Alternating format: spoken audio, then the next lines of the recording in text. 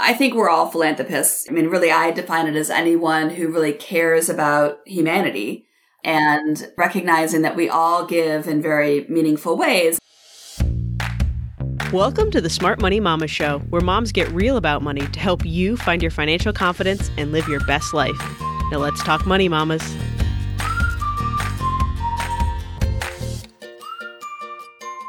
Hey there, I'm your host, Chelsea Brennan. And mamas, today on the show, we're talking to Chris Putnam-Walkerly, a trusted advisor to the world's leading philanthropists.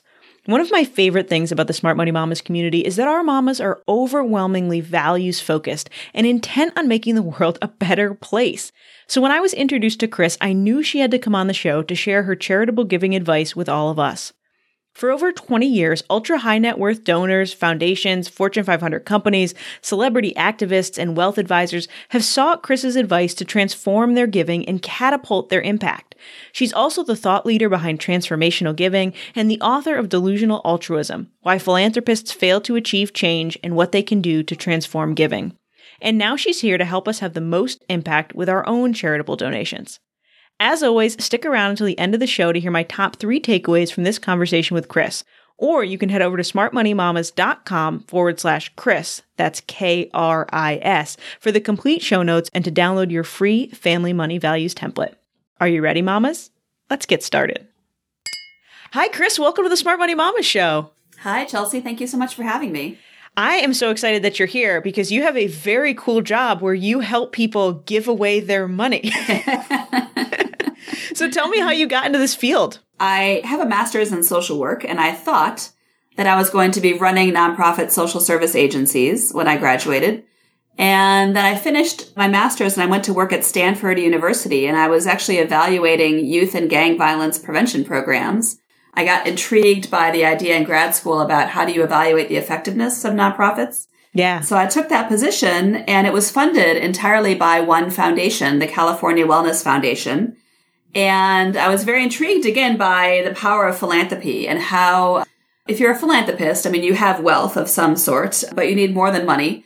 And so if you're really smart about it, you bring in the right expertise, you look at the research, identify best practices, look at the right models, you can really deploy your resources in meaningful ways to create change. And so I thought, well, maybe this would be a good path to pursue. So I took a job at a foundation, the David and Lucille Packard Foundation, which at the time was like the largest in the country. This is before the Gates Foundation was created, and learned that I liked philanthropy and kept getting offers to do some consulting on the side. So I started doing that, learned I liked consulting, and ended up launching my practice. That was about 20 years ago. Now, I think if I heard this correctly, you've helped people give away $500 million? Over, yeah. Over $500 million. It's an incredible achievement. Do you have any impact favorite organizations that you've been able to transform and get money to? There really are no favorites. I get asked that question a lot, but I guess things that I turn to, I think about, are when lots of different kinds of people and organizations come together collectively to try to address a problem. Like I live in Cleveland, Ohio, and there's a project here, an initiative called Pre4Cle. And what it stands for is high quality preschool for all 3 and 4-year-olds in Cleveland. And to do that, to actually have high quality preschool for every 3 and 4-year-old, you need to bring a lot of resources together. So I helped work with the Cleveland School District and many foundations, the county, the city of Cleveland, providers, transportation, like busing, because parents have to get their kids to the preschool and then get to work. So all of these efforts, you have to really coordinate, and then you figure out, well, where are their gaps? Where are the existing assets to build upon? Is it culturally appropriate in the right language? There's all these things. And you really need, many times, a comprehensive approach that draws upon the strengths and resources of different kinds of organizations in a community. Absolutely. So I'm a big believer that words matter and making sure that we're all talking about the same thing. So let's start with, what is a philanthropist? Yeah, well, it's a funny word because it sounds very highfalutin, right? Like, Jeff Bezos or his ex-wife, Mackenzie Scott, or, whoever, Elon Musk or somebody. I think we're all philanthropists. I mean, really, I define it as anyone who really cares about humanity and recognizing that we all give in very meaningful ways. And obviously, we all come at this from varying levels of wealth. It's more than, so if you're giving away $100 or $1,000 or $100,000, right? It's you give what you can. And I think also it's important to recognize that we are more than money. So we can give more than cash or cryptocurrency, I suppose. But because we can give our volunteer time, our knowledge, our connections, opening doors for a nonprofit leader in your community could be very meaningful. I mean, back in the day when we had house parties, if you have a nice house and you invite a nonprofit to throw an event there, that's giving, even if you're not actively giving the money. One example I like to share of a way that anybody could have helped a nonprofit last spring during the pandemic was many nonprofits were trying to figure out, what is this, PPP loan? What are my options for these loans? How do I apply for them? And a lot of nonprofits didn't have any relationship with a banker. Yes, they had a checking account at a bank, but that came with like an 800 number. It didn't come with a human being, attached that knew that nonprofit. And simply by, if there's a nonprofit that you worked with and you could have talked to that executive director and said, hey, I have a great banking relationship with X bank. Would you want to have a conversation with them about this loan and how to do it and what the implications are? That would have been hugely helpful and cost you nothing. So that's just an example of ways that you can help beyond the checkbook. Absolutely. The networking. And we mentioned before we got on the call, Chris, that a lot of people in the Smart Money Mamas community are a little bit earlier in their money journey, right? They're focused on wealth building and getting there, but we're early on and we're trying to build the habit of giving. So two of the most common questions we get are, how much should we give? And which causes do we support? But as I was reading your book, Delusional Altruism, you were saying that how we give is actually as important, if not more important, than those two questions. So talk about, why does that matter? What does that mean?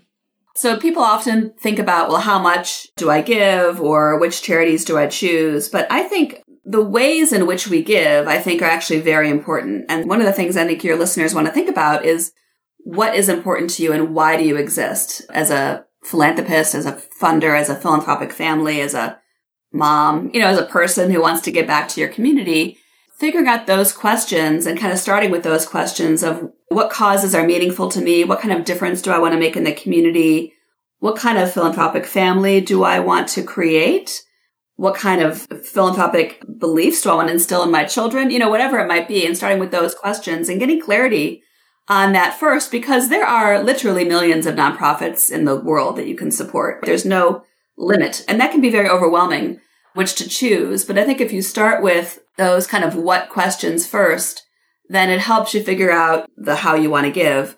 And also, again, how means things like, it's not just looking at a nonprofit and trying to figure out, well, I'm going to fund the nonprofit that has the least amount of overhead. Well, you hear the commercials of 99 cents of every dollar goes to help the people in your community and only 1 cent goes to like quote unquote overhead. Really, that doesn't make any sense. I think that's delusional because, as we all know, we need lights on in our house to function. We need to invest in our children's education for them to be successful.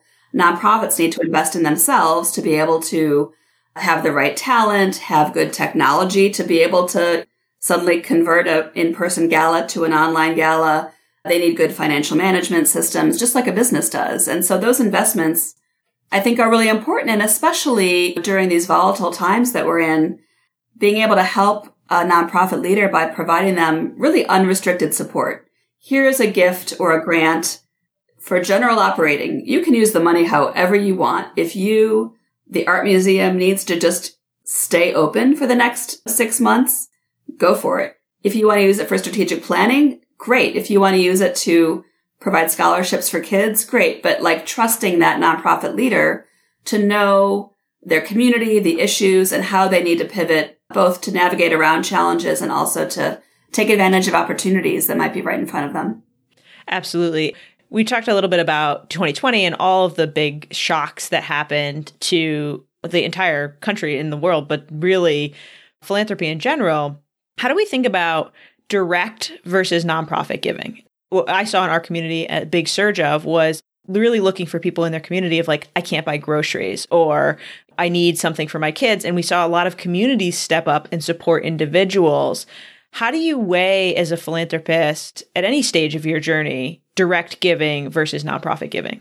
I think it really depends on the situation. And I think all forms of giving are really important. And that kind of mutual aid and support is extraordinarily helpful. I mean, I remember I have twins. And I remember after I gave birth to twins, the neighbors, who I didn't really know that well, organized dinner delivery to our house. Every 2 nights there was like some new meal that was arriving, which was fabulous. Or people who are looking out for each other. I mean, I think that kind of people caring about others in their community is a really important part of our social fabric that needs to be maintained regardless. Going back to when I mentioned I was evaluating youth and gang violence prevention programs, one of the hallmarks of a healthy community was if the neighbors were looking out for the other neighbor kids. If a neighbor kid was like getting into trouble, the neighbor, would call the parents, would like do something, not just turn their cheek. And so I think that caring for each other is important regardless. And at the same time, there's obviously needs that people have that go way beyond getting groceries that day. But, if you have mental health issues or substance abuse issues or whatever, those kinds of needs can require, long-term support or ongoing support or being able to be there again when there's recidivism and the now sober teenager starts using again. That nonprofit still needs to be there for counseling and support for that organization. So I think all types of support are really important. Absolutely. And you mentioned earlier working with an organization that was trying to figure out how do you measure impact of a charitable organization. And I know that is still something that is very much being worked on and it's very hard. But what are some ways that nonprofits measure impact on really big issues, right? Like clean water or preschool for all kids or things like that? Yes. Well, the answer, of course, is it depends. And, it depends on a lot of things, right? Because obviously clean water is a very different issue to evaluate against than early childhood education or teen pregnancy prevention or whatever the issue might be, right? So I think for the nonprofit's perspective, it's important to figure out, or even the donor, what is it that you want to learn that will give you confidence that either this is moving in the right direction or you are helping people making a difference in their lives? And then what's the best way to gather that information with the resources that you have? And who's the audience? And I say who's the audience because it's one thing for a donor to say, hey, I'm going to support this organization that helps kids get into college.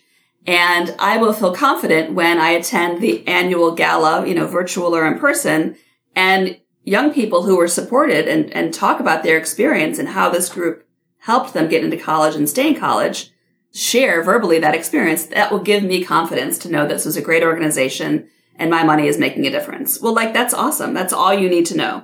But if you are trying to make that case to Congress, that this model should receive new federal funding, it's going to require more than like kids on a stage telling their story, right? So that's who's your audience, because that kind of dictates the level or depth or level of scrutiny, the evaluation design that you want. And also, I think it's important for donors to recognize that evaluation costs money. It doesn't just happen. Too often I see people giving like $1,000 to an organization and then expecting like some kind of research study demonstrating the impact of their $1,000. Well, it doesn't work that way. So thinking about if you're giving at a level, if the organization you're supporting doesn't already evaluate, how can you help them raise the funds to conduct that evaluation, or being realistic about what your donation is actually accomplishing? Absolutely. But it is an important question. And I do say, there are a lot of resources that exist and a lot of new technology platforms that are trying to help people make these decisions. But it's hard. So one example is Charity Navigator. So any of the listeners could go to charitynavigator.org and, it provides a lot of information about the nonprofit, but they still grapple with impact. And take that substance abuse treatment example. Well, recidivism is very common for people who are addicts, right? So is it bad that the person became sober for 2 years and then started using again? Well, obviously you don't want that, but that doesn't mean they did a bad job. It means that now that young person has a lot more knowledge and understanding of the situation, probably has a lot more resources and supports, knows where to go to AA meetings or whatever. But there's a lot stacked against that young person, and there they are. So I think you really also need to be mindful of what you're trying to accomplish and what it takes to actually accomplish it. And I feel like this ties back to your comment earlier about overhead and only looking for organizations with the minimum overhead. Tracking this on an ongoing basis costs money. And if the organization can't do that, how do they know if their work is having impact and how do they get better? I think a lot of times when they're cash starved, it's just hoping that what you're doing is working instead of being able to actually take the time and go visit and see, do we need to tweak? Do we need to change practices? Things like that.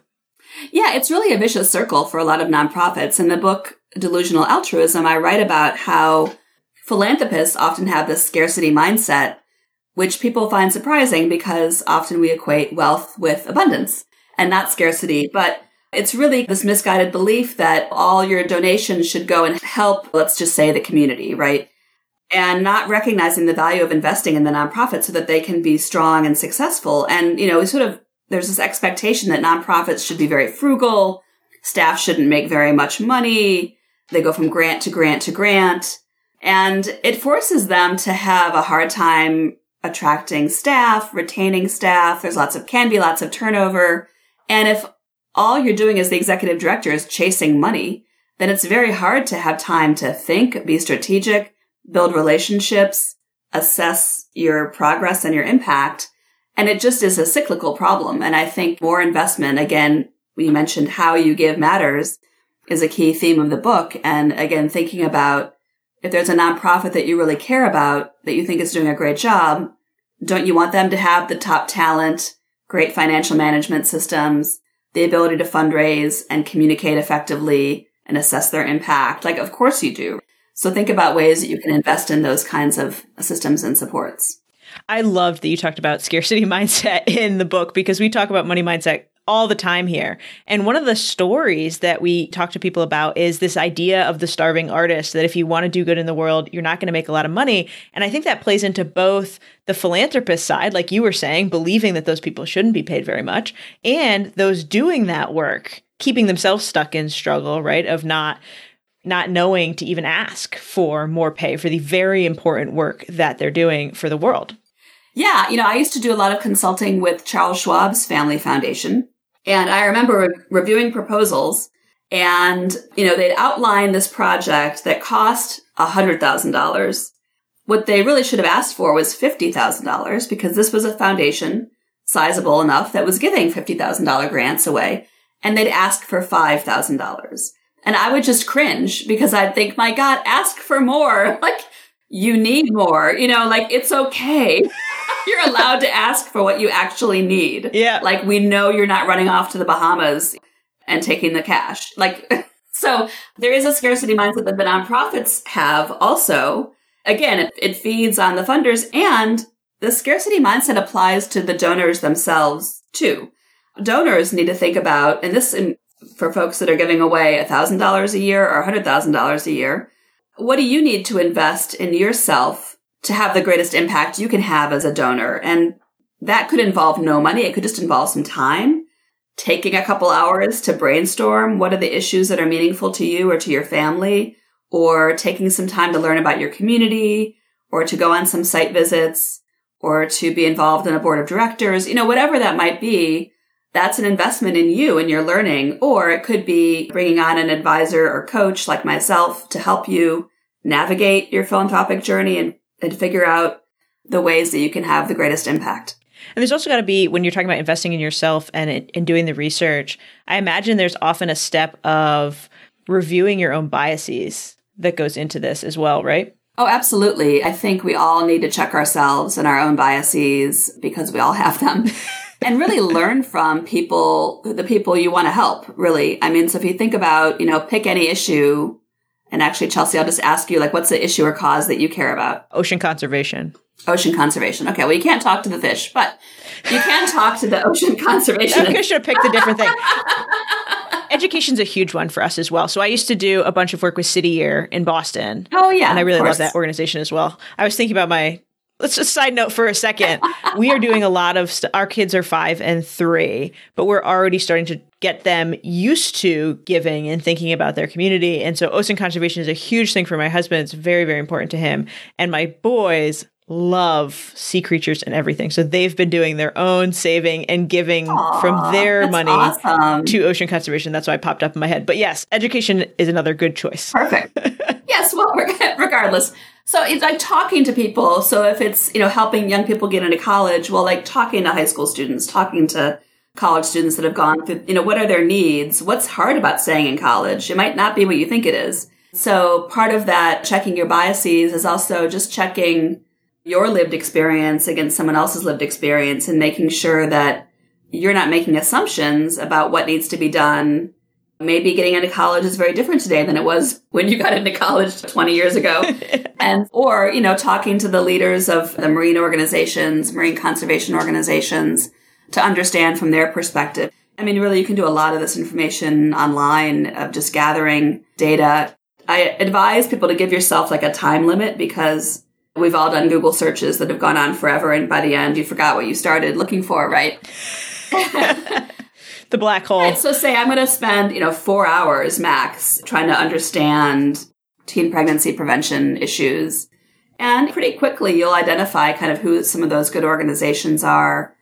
Your local community foundation, and most communities in this country and around the world even have them, are also a great source of information and intel because that's a nonprofit that raises money from the community to then give it back into the community.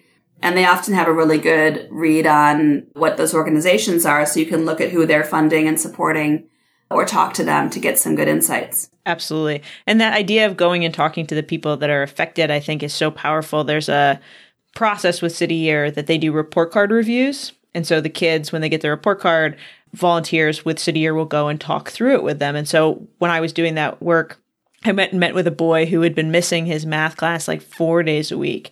And there was a lot of feedback of like, he was lazy, he wasn't showing up, whatever. And we actually got into the conversation. He had to drop his 2 younger siblings off at school in the morning for his mom, who worked in the morning. And it was on the other side of the city. So by the time he dropped them off and got on the bus and got back, he couldn't make that math class. And so helping him was more a matter of, can we switch his schedule and give him a free period in the morning versus just writing him off as he doesn't want to go to math class. That is so common. So common. Such a big issue. Yes. And so we talked about the scarcity mindset, which is part of delusional altruism. But what else goes into delusional altruism? What did you mean by titling the book that way? Yeah, well, what I meant is that donors, I think almost all donors, genuinely want to make a difference, genuinely want to change the world or their neighborhood or their community, but are getting in their own way. And so by delusional, I don't mean crazy. I just mean they're trying to accomplish something and then they put lots of impediments and roadblocks in their own way on their path to trying to accomplish it. And they often don't realize this is happening. So part of that is the scarcity mindset. You want to support an organization, but you're doing it on a shoestring or, you're just kind of hamstringing them along, not giving them what they need. Another is fear.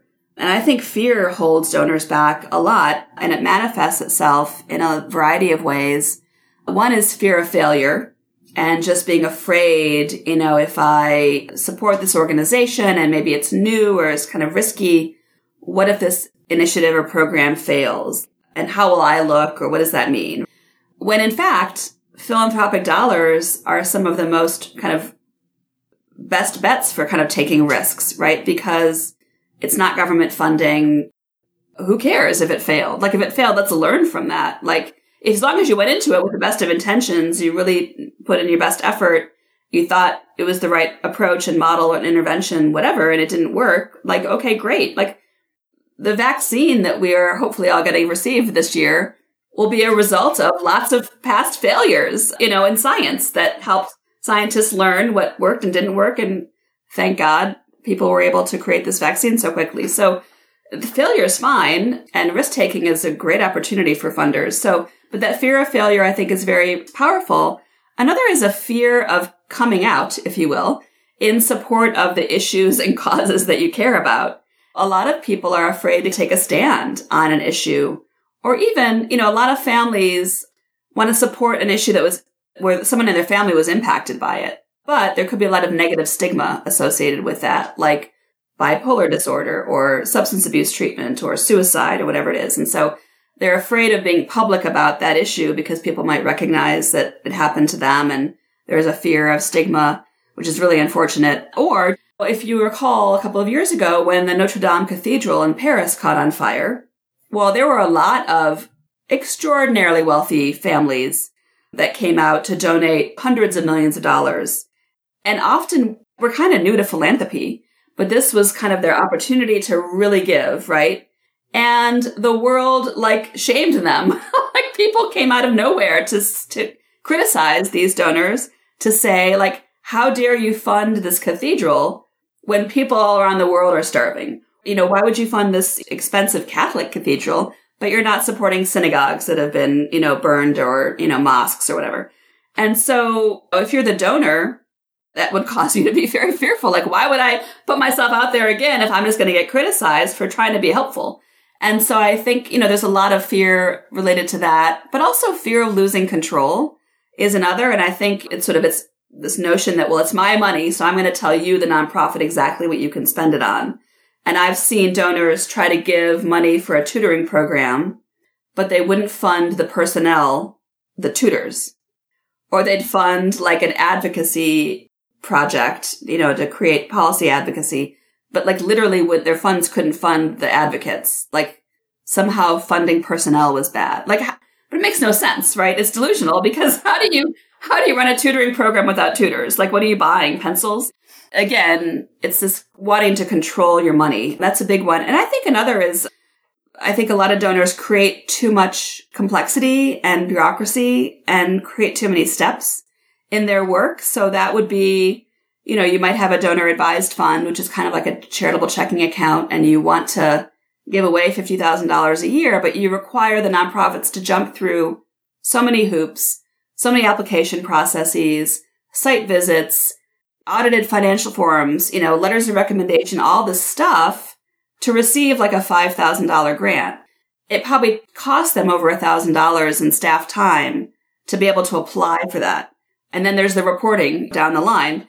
You think about, what do you really need? What's the minimum amount you actually need to make a decision about how to support a nonprofit? And let's create processes to do that. I really want to get your thoughts on donor-advised funds, which we often get asked about. But before we dive into that topic, let's take a quick moment to hear from our partners who help make the Smart Money Mama show possible. Mama, you want more. More money, time, peace, fulfillment, and joy. To stop surviving and start thriving. To show your kids what it means to live fully. But you can't build a life you love without financial security, which means it's time for you to feel worthy of wealth and confident managing your money. The Motivated Mama Society is our monthly membership community where intelligent, driven moms come together to rewrite their money stories, connect with their biggest dreams, and build lasting wealth. With access to our 5 core foundations courses, monthly live masterclasses and Q&As, and a fantastic community of women who have your back through the ups and downs of life, you'll have what you need to create a life you love. If you're a mom who believes more is possible and you're ready for more money and more time for the things that matter most, the Motivated Mama Society is for you. Learn more at smartmoneymamas.com/join. That's smartmoneymamas.com/join. I can't wait to see you inside. Now, my husband and I have a donor advised fund, and I'm very curious on what your thoughts are on these, because this is actually one of those situations where you worry about judgment and conflict, right? So we opened our donor advised fund. We're super excited about it. We love it. But there's a lot of people that we've heard from that are like, well, that money could just go to charity right now. Why are you keeping money in a donor advised fund instead of immediately distributing it all to organizations that need it? I'm curious about what your thoughts are on those funds. Yeah. So for those of your listeners that aren't as familiar with donor advised funds, it's really like a charitable checking account is the easiest way that I know of to describe it. But it's really opening up a fund, and that could be at your local community foundation. It could be through an organization like, Fidelity Charitable or Schwab Charitable or some other kind of organization. Basically, you make a contribution. Let's say you give it $10,000 to open your fund. And then you as the donor can allocate funding out of that fund as often as you want, or quite frankly, as little as you want. And the value for the donor is you immediately get a tax benefit for making that, let's say, $10,000 gift. And then you can take your time or whatever time frame you want to allocate the funding. And the organization that's sponsoring this fund, the Community Foundation, Schwab Charitable, whomever, handles all the transaction. So all you have to say is, hey, I'd like to give money to my local animal shelter. Here's the information. And they will handle all of it. They'll handle the tax issues, legal issues, everything. So it's a very easy way for donors to give. And I think the value also of it is, sometimes people come into money under duress, really, like somebody died and, they got inherited money. Well, that you're not in the position, I don't think, in that moment to figure out what causes do I care about. I mean, some people come into massive amounts of wealth that way, and it's very overwhelming. And so a donor advised fund can be a great way to kind of park the money for charitable purposes and then figure out when you're ready to give it away. It's also a great alternative to starting a private foundation. Yes. Which would be for people of greater wealth. You wouldn't want to have a foundation, I don't think, unless you had more than probably were giving away like $2 to $5 million a year. Goals. Because a foundation is a nonprofit. Like you are starting a nonprofit organization. You have to do the care and feeding, the hiring, the taxes, everything. It's a lot. But to your point about like giving it all away now versus later, there's a lot of controversy about that in philanthropy. A lot of people say, well, the needs are so great right now, so people need to give more or give it all or spend down all you have so that we can create the greatest impact possible. And others say, well, yes, and there will be more crises and problems in the future, so we want to make sure that there's resources in the future to be able to support that. I tend to be along the lines of the latter. I want my kids and grandkids and their generations to have resources to help address whatever cause or issue or problem or catastrophe might emerge. And there's a lot of value, like for your donor advised fund, I imagine you're thinking about how do I involve the boys in this and how do we create this as a family? And so you think about the long-term benefits of raising children who are philanthropic, who are giving, who are generous, who want to give back, and then have the knowledge and tools and practices and experiences and positive family memories about doing that. Like, that gives me goosebumps to think about. You know what I mean? Like, that's so powerful for the future. And when they are earning money and they're, this could cascade into way more money than whatever you put into your donor advised fund. So there's arguments to be made for both, but I have a donor advised fund as well, and I'm supportive of it. And there's other financial benefits too. We mentioned taxes, but you don't pay capital gains on investment growth in donor advised fund if you donate it to a charitable organization, right? And so if you've been able to front load it, like you said, you got an inheritance and you invested it in a donor advised fund and you created a process of giving every year from that fund, any growth over 20 years of pass it down to your kids. Also, you don't have the drag of capital gains on that as well. And so for us, what actually precipitated it was we were gifted some stock of Johnson & Johnson, actually, when we got married. And it had been from an older relative whose husband worked there. And so the cost per share was like $1. And we would have had to pay tax on like 90% of the value of the gift, except if we put it in a donor advised fund, then that money could be used to go to charity. And so we went that route, and that's how we initially funded it. And then we funded it more before I left my last career. That's so smart. Yeah, I think that there's a lot of interesting benefits that can go into there as well, in addition to just the creating a legacy of giving and community care.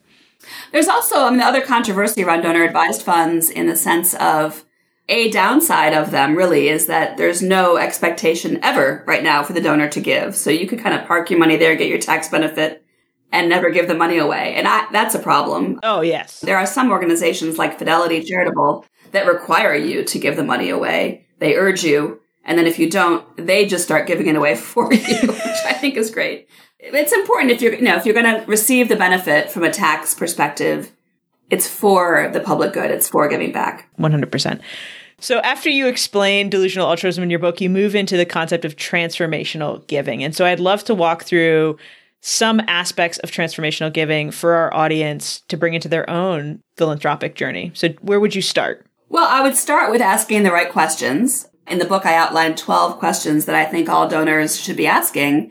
And I mentioned a few of them, figuring out your why, what's your purpose as a philanthropist, the what question of what are you trying to accomplish with your giving, before asking how. given what I want to accomplish, how should I best do that? But also, I think a couple interesting questions that many donors fail to ask is, one is, what do I already know?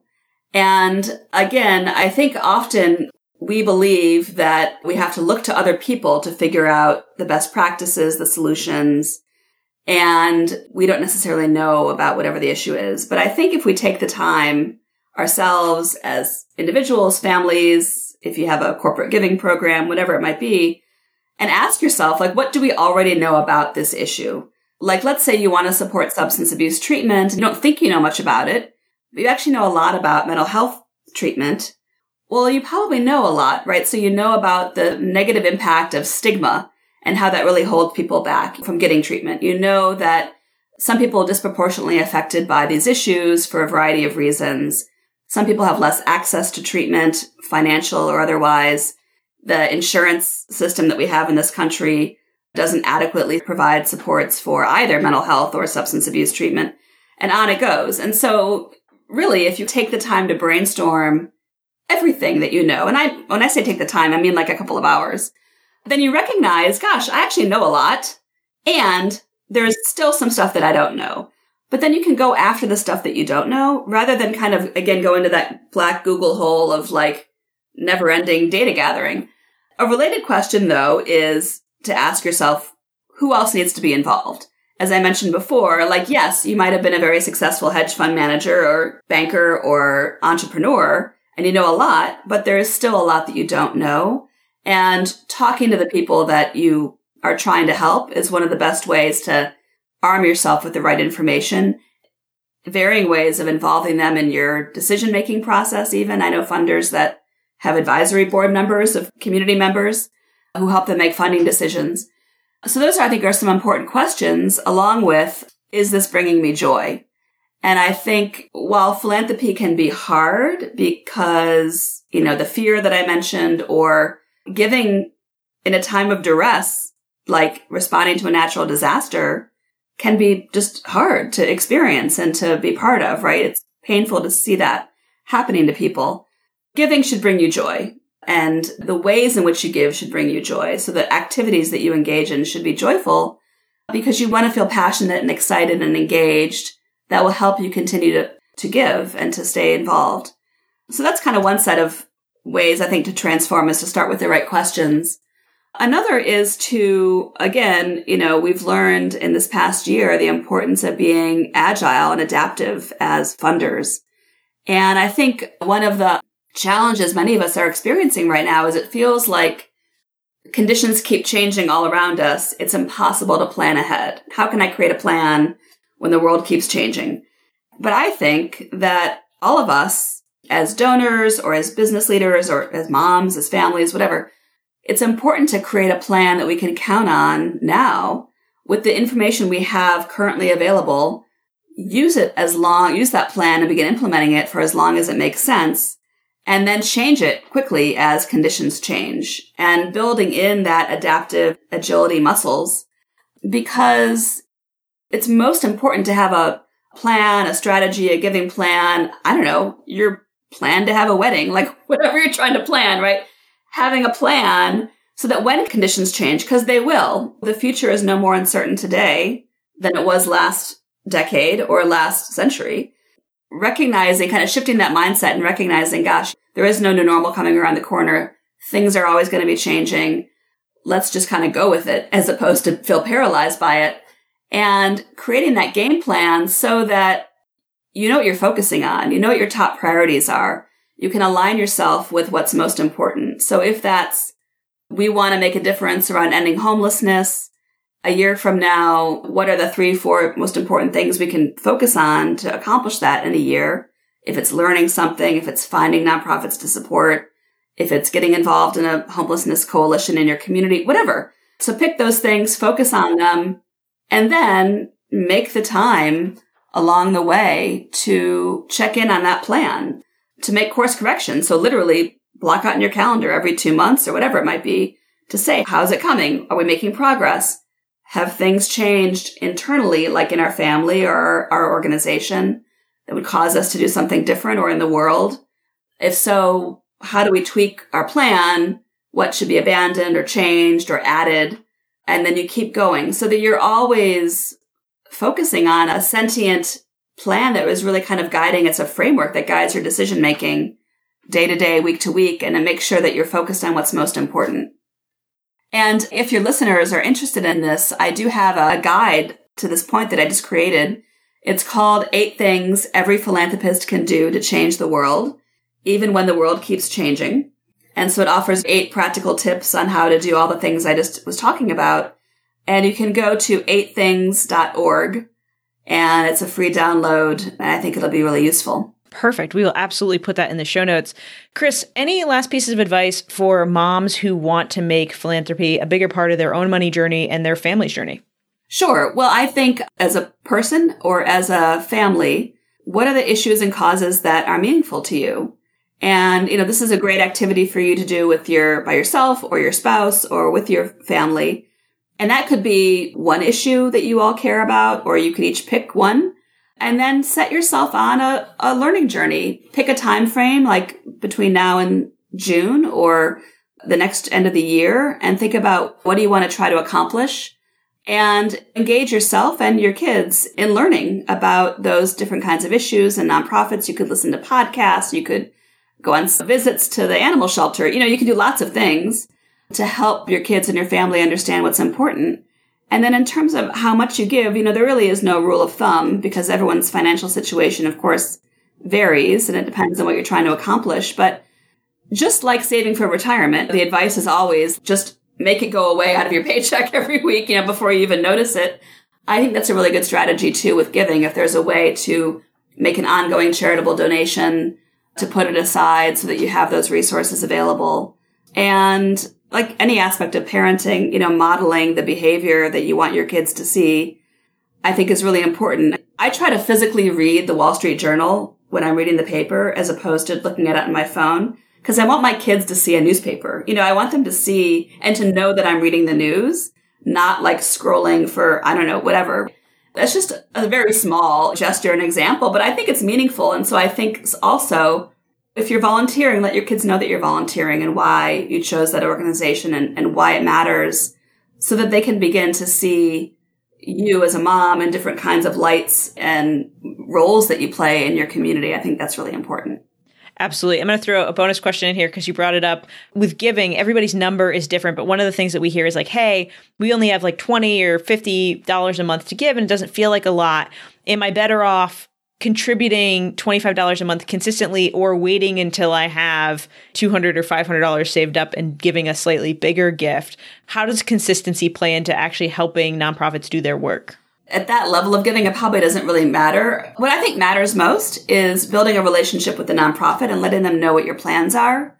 So if your plan is, I'm going to give to you, but we're going to wait till the end of the year, or my plan is we have this amount of money, we're going to give it to you in monthly contributions, but having that conversation with the nonprofit so that you have that relationship and they feel comfortable coming to you and saying, well, Chelsea, we're so appreciative you plan on giving us money at the end of the year. However, like everything has just changed and we actually need it right now. Any chance you could give us half, but they're not going to call you and ask for that if they don't know you. You know what I mean? And so just having that relationship and that open communication and letting them know what your plans are and what you're able to do and not do and what, and you as a donor asking them, what else do you need besides the $500 I can give you this year? Are there other ways that I could be helpful? I think that communication and that relationship actually means a lot. Yeah. And I've actually had that experience too, where we give some monthly, some annually, but we've had organizations call and say, hey, I know you normally give in December, but we have a big donor doing a match or whatever for all donations in October. Could you pull some of it forward? And if we hadn't had that relationship, yes, they wouldn't have known to call, right? And then now we can have a greater impact. So I love opening that line of communication. Now, Chris, before we let you go, we have to have you try on our Smart Money Mama's sorting hat. So the sorting hat is our version of the hot seat where we ask the magical hat to reveal something about you. Are you ready? Hopefully. What is something you are most proud of with your money? Most proud of with my money? Actually, in addition to being a mom, I'm a stepmom. I have 3 stepkids and they're mid to late 20s. but I became a stepmom when they were preteens and teens. And one of the things I'm most proud of is helping my oldest stepdaughter get into college, because neither my husband or their mom went to college. So just helping her figure that out. And then I paid for the first semester of her college tuition. So that was a really proud moment, because it wasn't what I was expecting to be doing. But that's fantastic. I certainly hadn't planned for it, but it was very meaningful to me to be able to help her in that way. I love that. That's such a good one. Congratulations. That's very cool. Now, where can people find your book and follow up with more of your work? Yes. Well, the book is Delusional Altruism. It's available on Amazon and Barnes & Noble, or you could go to delusionalaltruism.com and find all the links there, as well as a free discussion guide and lots of other resources. And then I would suggest actually, again, that download of 8 things every philanthropist can do to change the world, even when the world keeps changing, at 8things.org. Download that. And, both of those are landing pages on my website, so you can find out more about me there. Perfect. We'll have links to all of that in the show notes. Chris, thank you so much for joining us and helping everyone give more to causes that matter. Absolutely. Thank you so much. Mamas, I am so impressed by Chris and the amazing work she does helping people have the most impact on causes that matter to them. Her book, Delusional Altruism, was so eye-opening for me, and I hope this conversation helped you see ways to improve your own charitable giving too. As always, I've wrapped up my 3 favorite takeaways from this conversation with Chris that you can take into your own charitable efforts. First, we are all philanthropists. As Chris said, philanthropy is a big fancy word that makes people think they need millions of dollars to qualify. But anyone who wants to make the world a better place is a philanthropist, especially because we can give so much more than money. We can give our time, our connections, our knowledge. And we often discuss how words matter here on the podcast. And I think that no matter how much you're giving, adopting the mindset of a philanthropist will help you identify more ways you can increase your impact on issues that matter to you. Believe you are a philanthropist, believe you are having impact, and you'll see more ways to do that. Second, scarcity mindset can hold us back from changing the world. We all know that a scarcity mindset can hold us back from reaching our money goals. Mindset is important, but that mindset also leaks into other things we do, like philanthropy. Often, we think we can't start giving until we earn more money, or we wait until the need is urgent, like a natural disaster or pandemic, to pitch in our communities. And we expect nonprofits to run on a shoestring budget. And I think this is one that often goes under the radar because we look to things like Charity Navigator and look for organizations that have the absolute lowest possible overhead. But while that might mean more money is going to the cause now, it can also reduce their effectiveness and long-term impact too. Think about different ways to consider how that money is being used. Get to know the organizations you're supporting. We're going to talk about that in the next tip, and then judge how you think that money is being used.